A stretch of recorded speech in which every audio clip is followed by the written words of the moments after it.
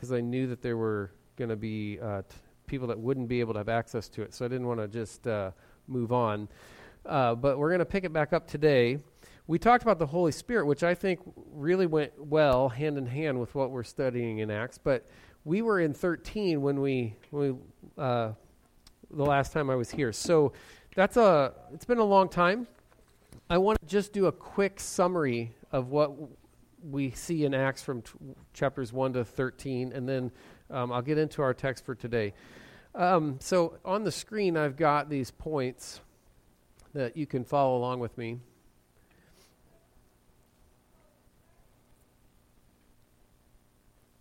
Go ahead and go. There you go.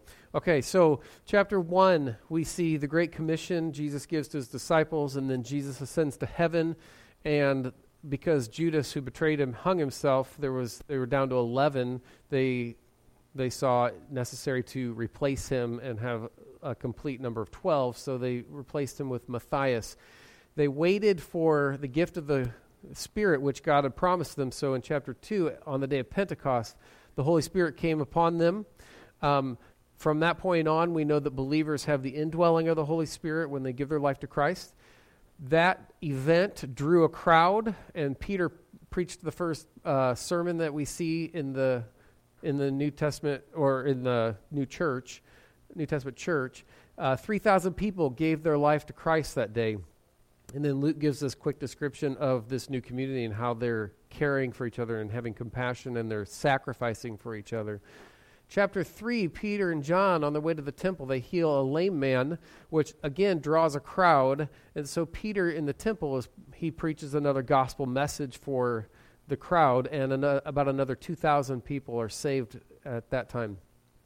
Because of that, preaching in the temple in the name of Jesus, that draws the attention of the religious authorities, and so they're arrested. Peter gives a defense in front of the Sanhedrin. The Sanhedrin threatens the apostles not to preach in the name of Jesus, but the church, when they hear of that, prays for God to give them boldness, and they continue to declare salvation in the name of Christ. And then Luke gives another description. Chapter 5, we see Ananias and Sapphira who lie to the Holy Spirit, so God strikes them down, which strikes fear in the hearts of everybody who heard about it. We see a lot of healing, driving out of demons, but the apostles are arrested again. They give a defense again before the Sanhedrin, so the same group of people. They're beaten this time and threatened not to preach in the name or teach in the name of Jesus as the Christ, but they continue to do so. Chapter 6, we're introduced to the 7 Spirit-filled men, one of which was Stephen, Stephen is the central figure for 6 and 7.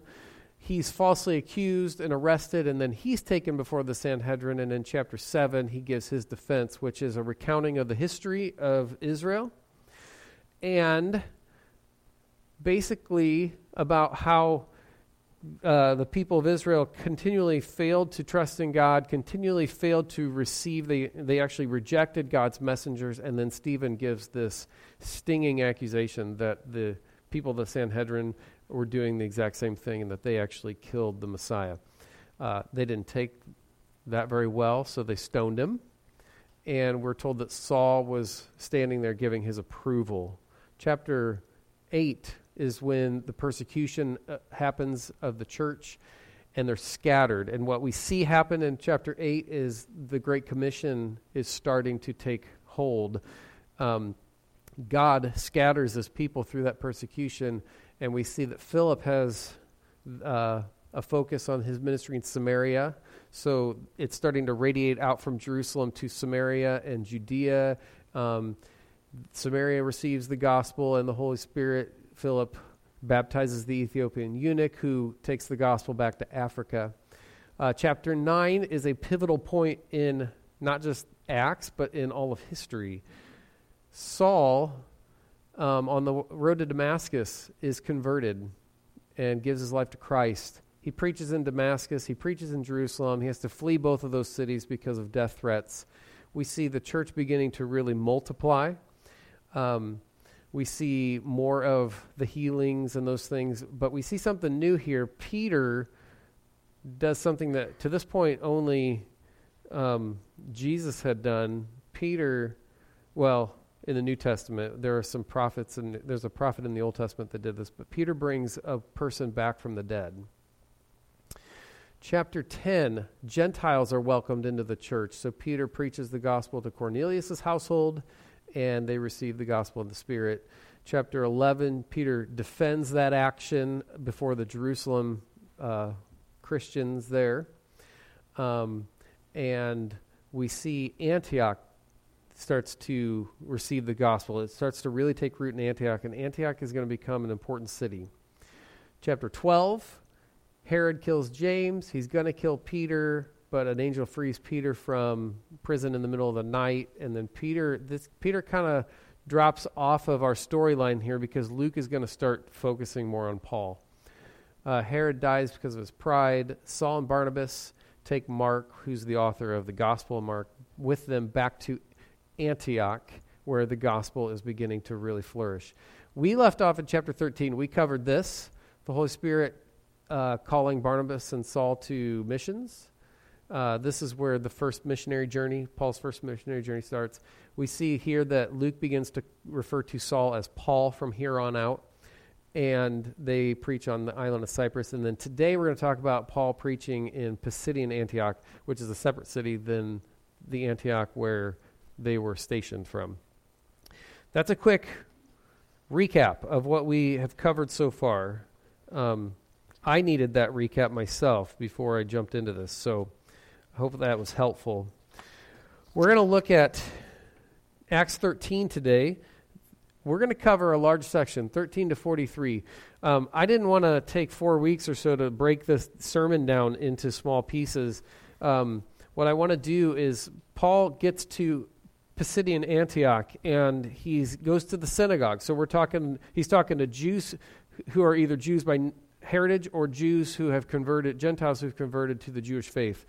So he's talking to people who are Jewish in some way, and he is asked to share with the group. So he gets up and he preaches to them. And so I'm going to sum up his sermon because I want to zero in on the main point, which we'll get to.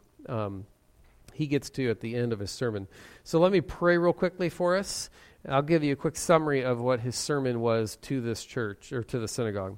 God, I just pray that your Holy Spirit would open our hearts and our minds to understand your truth that we see here. It would be easy to look at this sermon or read through this sermon and think that Paul is just going on and on about details that might not be that important. But there is a point to everything that he discusses with them. And I just pray that you would help us to realize what that is in its full potential and how that impacts us in our day-to-day, because it's got a great message for us today. So we pray for your wisdom in Jesus' name. Amen. All right. Paul, he's trying to get, every one of his sermons, everything that Paul does is trying to point people forward to Christ. So if he draws from Old Testament prophecy, he's going to move them to Christ being the fulfillment of God's redemptive plan. He starts with the Exodus. He starts with the Exodus, and the Exodus was the event where God delivered his people from Egyptian slavery, so physical slavery, and God delivered them through Moses. Moses was their leader. Shortly after the Exodus, God delivers the law through Moses. Moses is the lawgiver. It's often called the law of Moses. God gives the law to Moses to give to the people. Now, I told you that, can you pull up the next slide? I told you everything Paul does is to move people toward the cross and the resurrection. He starts at Exodus because Exodus being the place where God delivered his people physically from slavery, and the law was given to them so that now that he's freed them, now he gives them the law so that they can understand how they're supposed to live. And if you followed along in the Holy Spirit series, you might recall that we talked about how the law was given to the purpose of the law was to restore the image of God that was lost in the garden. Now we all are created in the image of God, So we bear his image, but when we don't have the image of God in its purest form, the way that God intended for us to have. He had given that to Adam and Eve, but when they sinned, they lost the purest form of that. And so the law was given so that people could, so that could be restored and people could see. What the law did was it allowed people to see God's perfection and his holiness. But when you see God's perfection and his holiness, you can't help but recognize your inability to live up to that standard, your inability and your failure to live the way that God has called you to live. None of us can live that law out perfectly. And so it was a reminder of his perfection and his holiness. It was a reminder of man's inability to live up to that. And so it was a constant reminder of our need, or the Israelites at the time, their need of a Savior. They needed God to intervene and help because they couldn't do it themselves. And so Paul begins here because both of these things point forward to what God is going to do through Christ. The Exodus is a foreshadowing of the spiritual deliverance. The physical deliverance is a foreshadowing of the spiritual deliverance that God was going to do as Christ died for our sins and rose from the dead to conquer sin and death. And that is going to be our deliverance from our bondage to sin. Every one of us is a slave to sin. But Christ allows us, if we trust in his sacrifice and we make him Lord, Christ allows us to be freed from that. The law, the reminder of God's holiness to the people, is something they can't live up to, but it points forward to the one who can. It points forward to the only one who is capable of fulfilling that law. And so that's why Paul starts here. Halfway in between those two things, roughly halfway, is David. Paul drops in the timeline briefly to talk about David, and he brings up David because it is key that David's line is the one where the Messiah comes from. So the promised Messiah was prophesied to come out of David's family. So he mentions David, and then he goes instantly, right from David, he skips the rest of the history, goes right from David to Jesus in the text. And so we see Jesus is the one who fulfilled the law and all of the prophetic statements about him. And they would have known that because they would have known their history. Jesus, Paul's telling them, he's the one that fulfills all of those things, the law and the prophets. He fulfilled, he conquered sin and death on the cross and at his resurrection. And so Paul's saying, you've been looking for this guy. You've been looking for the one who's going to deliver you. You know the law, you know the prophets, you put your hope in those things, and those things point to someone, and it's Jesus. And we've seen him, and we are witnesses that he, according to the prophets, he suffered, according to the prophets, he died, and according to the prophets, he came back to life. God raised him back to life. That's all of Paul's groundwork. He's just laid a foundation for 2 verses that are the thrust of his sermon. With all of that, if you have your Bibles open to Acts 13, will you look at verses 38 and 39? Verses 38 and 39. There's a word in this first verse, the word therefore. Paul laid that foundation because he's getting ready to say, that word therefore means everything that I've just said. That makes what I'm getting ready to say either true or important or whatever. So Paul is getting ready to move them from this lengthy foundation that he's just laid to say this. Let it be known to you, therefore, brothers, that through this man forgiveness of sins is proclaimed to you. So there's the gospel message. You can have forgiveness of your sins and be made right with God because of what Jesus has done on the cross and what God did when he raised him from the dead. Let it be known to you, therefore, brothers, that through this man forgiveness of sins is proclaimed to you. Now listen to this. And by him, everyone who believes is freed from everything from which you could not be freed by the law of Moses.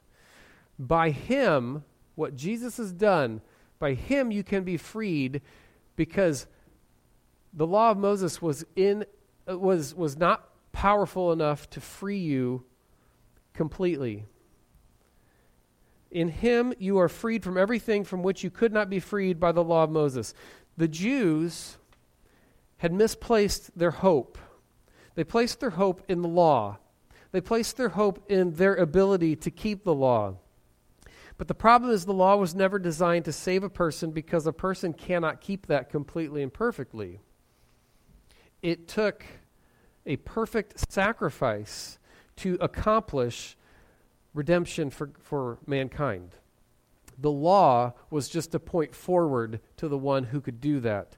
So they placed their hope in that and their ability to keep it, but they had their hopes placed in the wrong place.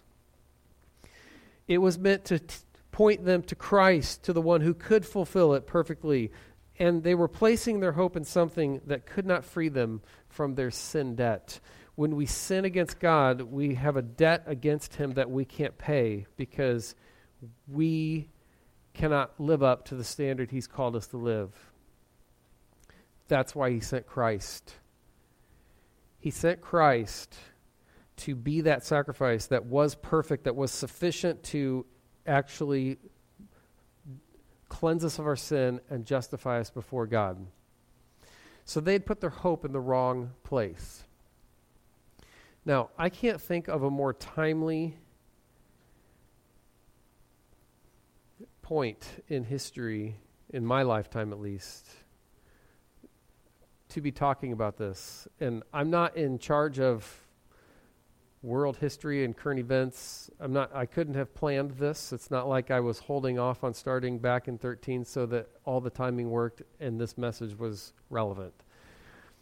But I can't think of a more timely point in my life, at least, to hear that message, because we, in our culture today, Paul was telling them, you have one hope, and it's in Christ. And our culture today needs to understand that the only hope that we have is in Christ as well. Our culture is a mess. There are three things that I think are causing all kinds of problems in our culture, or fear, or things that are just destroying our culture.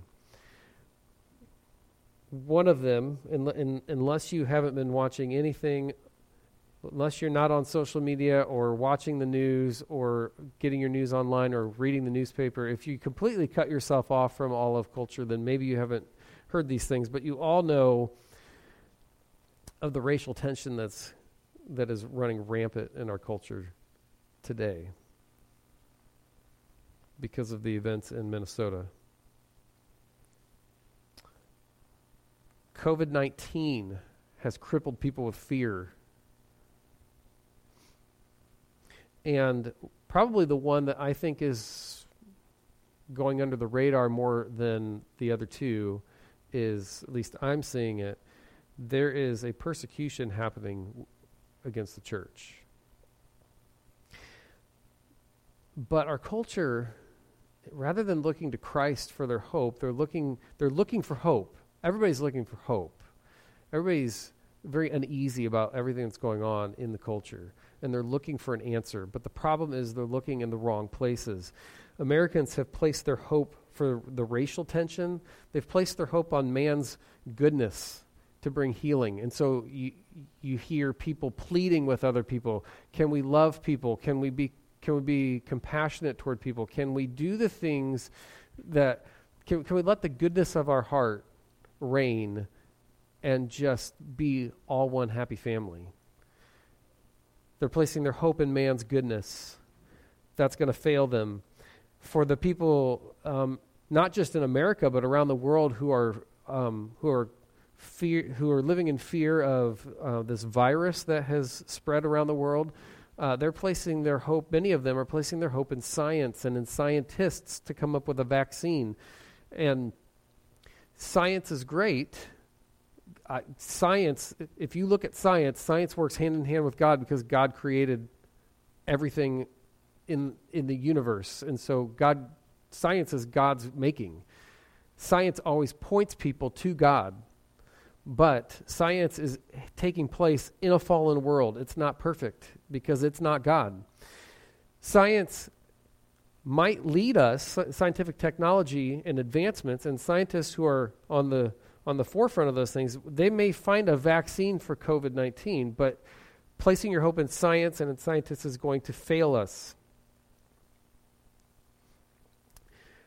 People are placing, for the church that is being persecuted, not everybody, but many Christians are placing their hope in our government to put a stop to the targeting of churches and the persecution of Christians.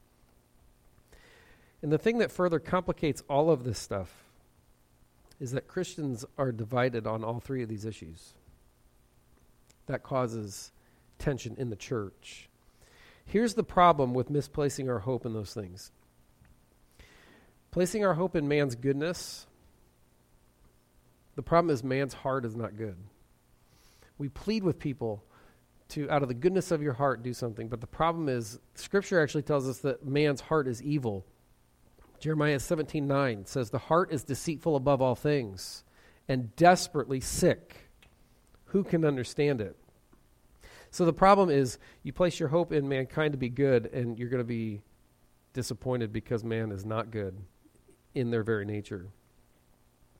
They can't be good unless they've been changed by the gospel. And even then, sometimes we fall short.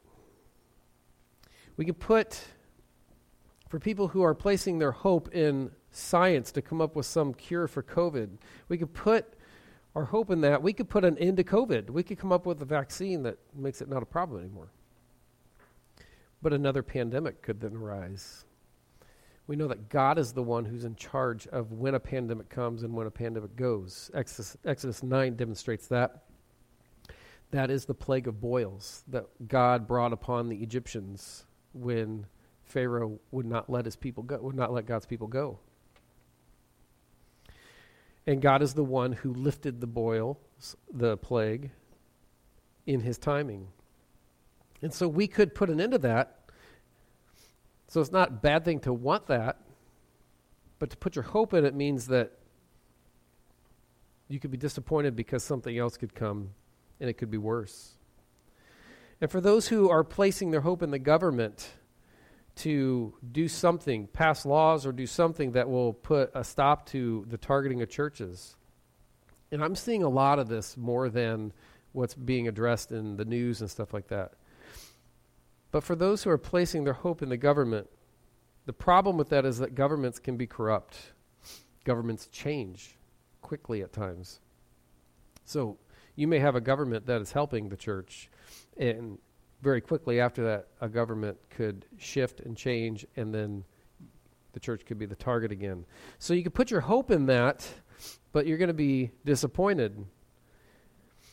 Don't forget it was a governing body who crucified Jesus and then persecuted the church who followed him. So the gospel message is the only place where we really have hope. It's the only hope that we have that will actually work. It's the only hope that we have that has any possibility of changing things. If we want racial peace, it's going to take the gospel. If we want to not have fear of diseases and stuff that are spreading throughout the world, the gospel is the only place where you can have peace of heart and mind. And the persecution of the church, that's not going to ever come to an end completely, because God tells us in his word that if they persecuted Jesus says, if they persecuted me, if they kill me, then they're going to do the same thing to you. So there is going to always be some persecution. But if we place our hope in Christ, then in the midst of that, we can have the peace that passes understanding that Paul talks about in Philippians. Two passages I want to read to you real quickly that I think the church needs to hear today. The gospel message is the only hope we have. And if we want to bring healing and reconciliation and peace to our culture, we need to remember that Paul tells us in 2 Corinthians chapter 5, you can turn there if you want, 2 Corinthians 5:17 is where we're going to start. Paul tells us that we have been given, the church is the messenger of reconciliation. We've been given a ministry of reconciliation. 2 Corinthians 5:17 to 21, Paul says this, "Therefore, if anyone is in Christ, he's a new creation. The old has passed away. Behold, the new has come." So he's starting by saying all the stuff that we don't like about our culture, all that stuff is your old self. When you give your life to Christ, that stuff dies and you become a new person. 18, all this is from God, who through Christ reconciled us to himself and gave us the ministry of reconciliation. So God reconciled us to himself through Christ, and then he told us, go and bring reconciliation to more people who need to know me. Bring them into, you have a ministry where I'm going to use you to bring reconciliation between me and lost souls. So Christ reconciled us to himself and gave us the ministry of reconciliation. That is, in Christ, God was reconciling the world to himself, not counting the trespasses against them. So that's the forgiveness of sins. That's how he reconciles us. And entrusting to us the message of reconciliation. So who has the message who can actually bring healing and hope to the culture? The church has it. Therefore, there's that word again. Because of everything he's just said, therefore, we are ambassadors for Christ. What's an ambassador? Somebody who goes out with a message from their king or their leader to people who need to hear it. We are ambassadors for Christ, God making his appeal through us. We implore you on behalf of Christ, be reconciled to God. For our sake, he made him to be sin who knew no sin, so that in him we might become the righteousness of God. So, if there's any hope for healing in our culture, it's the message of the gospel, because we've been given the message of reconciliation. And what I'm seeing too often is that Christians are becoming part of the problem and bringing division when Christians should be the ones who are bringing unity. But that message of reconciliation, not everyone's going to receive it. Some will reject it. So, if that happens, if we proclaim that message and that happens, then remember Romans 15, that when there's no hope left, the church still has hope. Romans 15:13, may the God of hope fill you with all joy and peace in believing, so that by the power of the Holy Spirit you may abound in hope. If we have given our life to Christ, we have the Holy Spirit dwelling in us. The Holy Spirit is going to speak the truth of God's word into our life. He's going to help us to think the way God thinks. He's going to help us in the midst of the chaos and the violence and the destruction and the disintegration of our culture. He's going to help us to think like God. He's going to give us joy in the midst of that. And people aren't going to understand that. And he's going to give us peace in the midst of that. And people aren't going to understand that. We might not even understand it. It's a peace that passes understanding. It passes the ability. It's bigger than the ability for us to comprehend sometimes. But the Spirit gives us peace, and he gives us joy. And the purpose is that we can, through him, abound in hope. Now, I think social media is great. I don't use all of the modes of social media. I basically just use Facebook. But people have been taking to Facebook and Twitter and everything that they can to communicate to people, trying to get their thoughts out to people. I don't know if people are asking them for their thoughts or if people are, or if these people think that people want to know their thoughts, but everybody's giving their opinion. And social media can be great, but it's like everything else. It can be used in a redemptive way that's actually good. It can be used to actually share the gospel, or it can be used in a destructive way. And what I'm seeing from a lot of my Christian friends is not using it in a redemptive way, but it's causing more destruction. You've all seen the mess that we're in the division that it's caused, even within the church. And it's real easy to get sucked into that and to take a side and to cause further division. But my prayer for all of us as the church is this. We have the only message of hope that can work. We have the only message of hope that has the potential to change hearts. Anything that we do, if Christ is not the center of the solution, then it's just going to be temporary. It might calm for a while, but it will flare up again. We have the only message of hope that will work.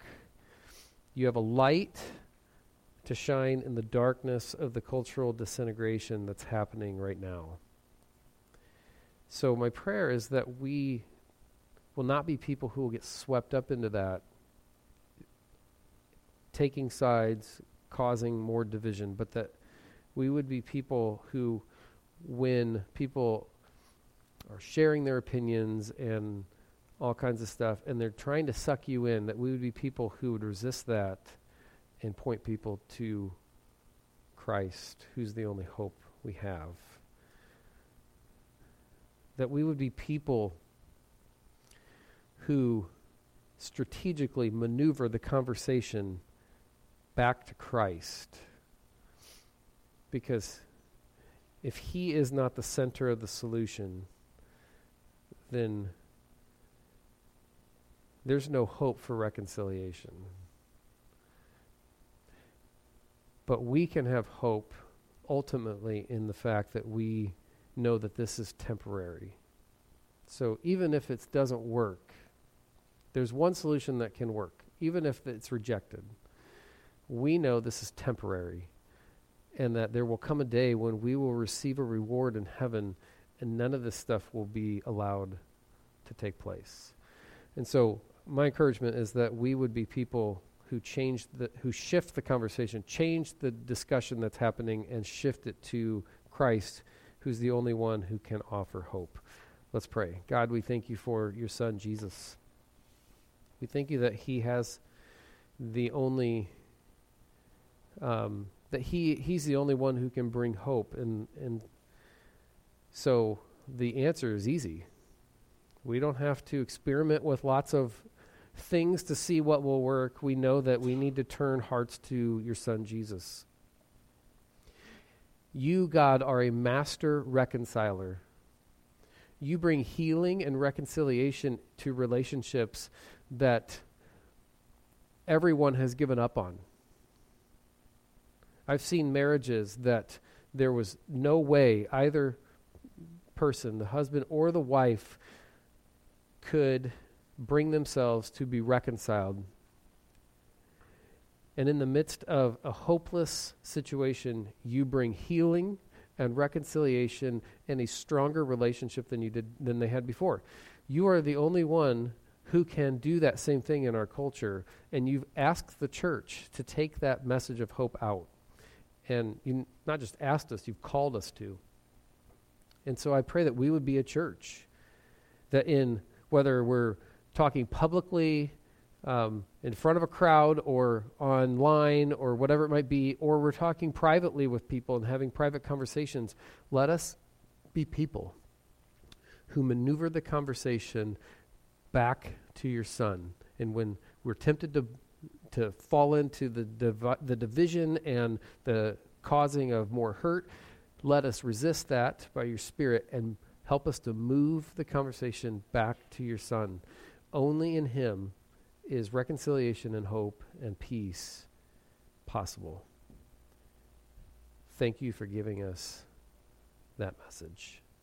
Give us boldness to share it with those who need to hear it and those who are hurting. In Jesus' name, amen.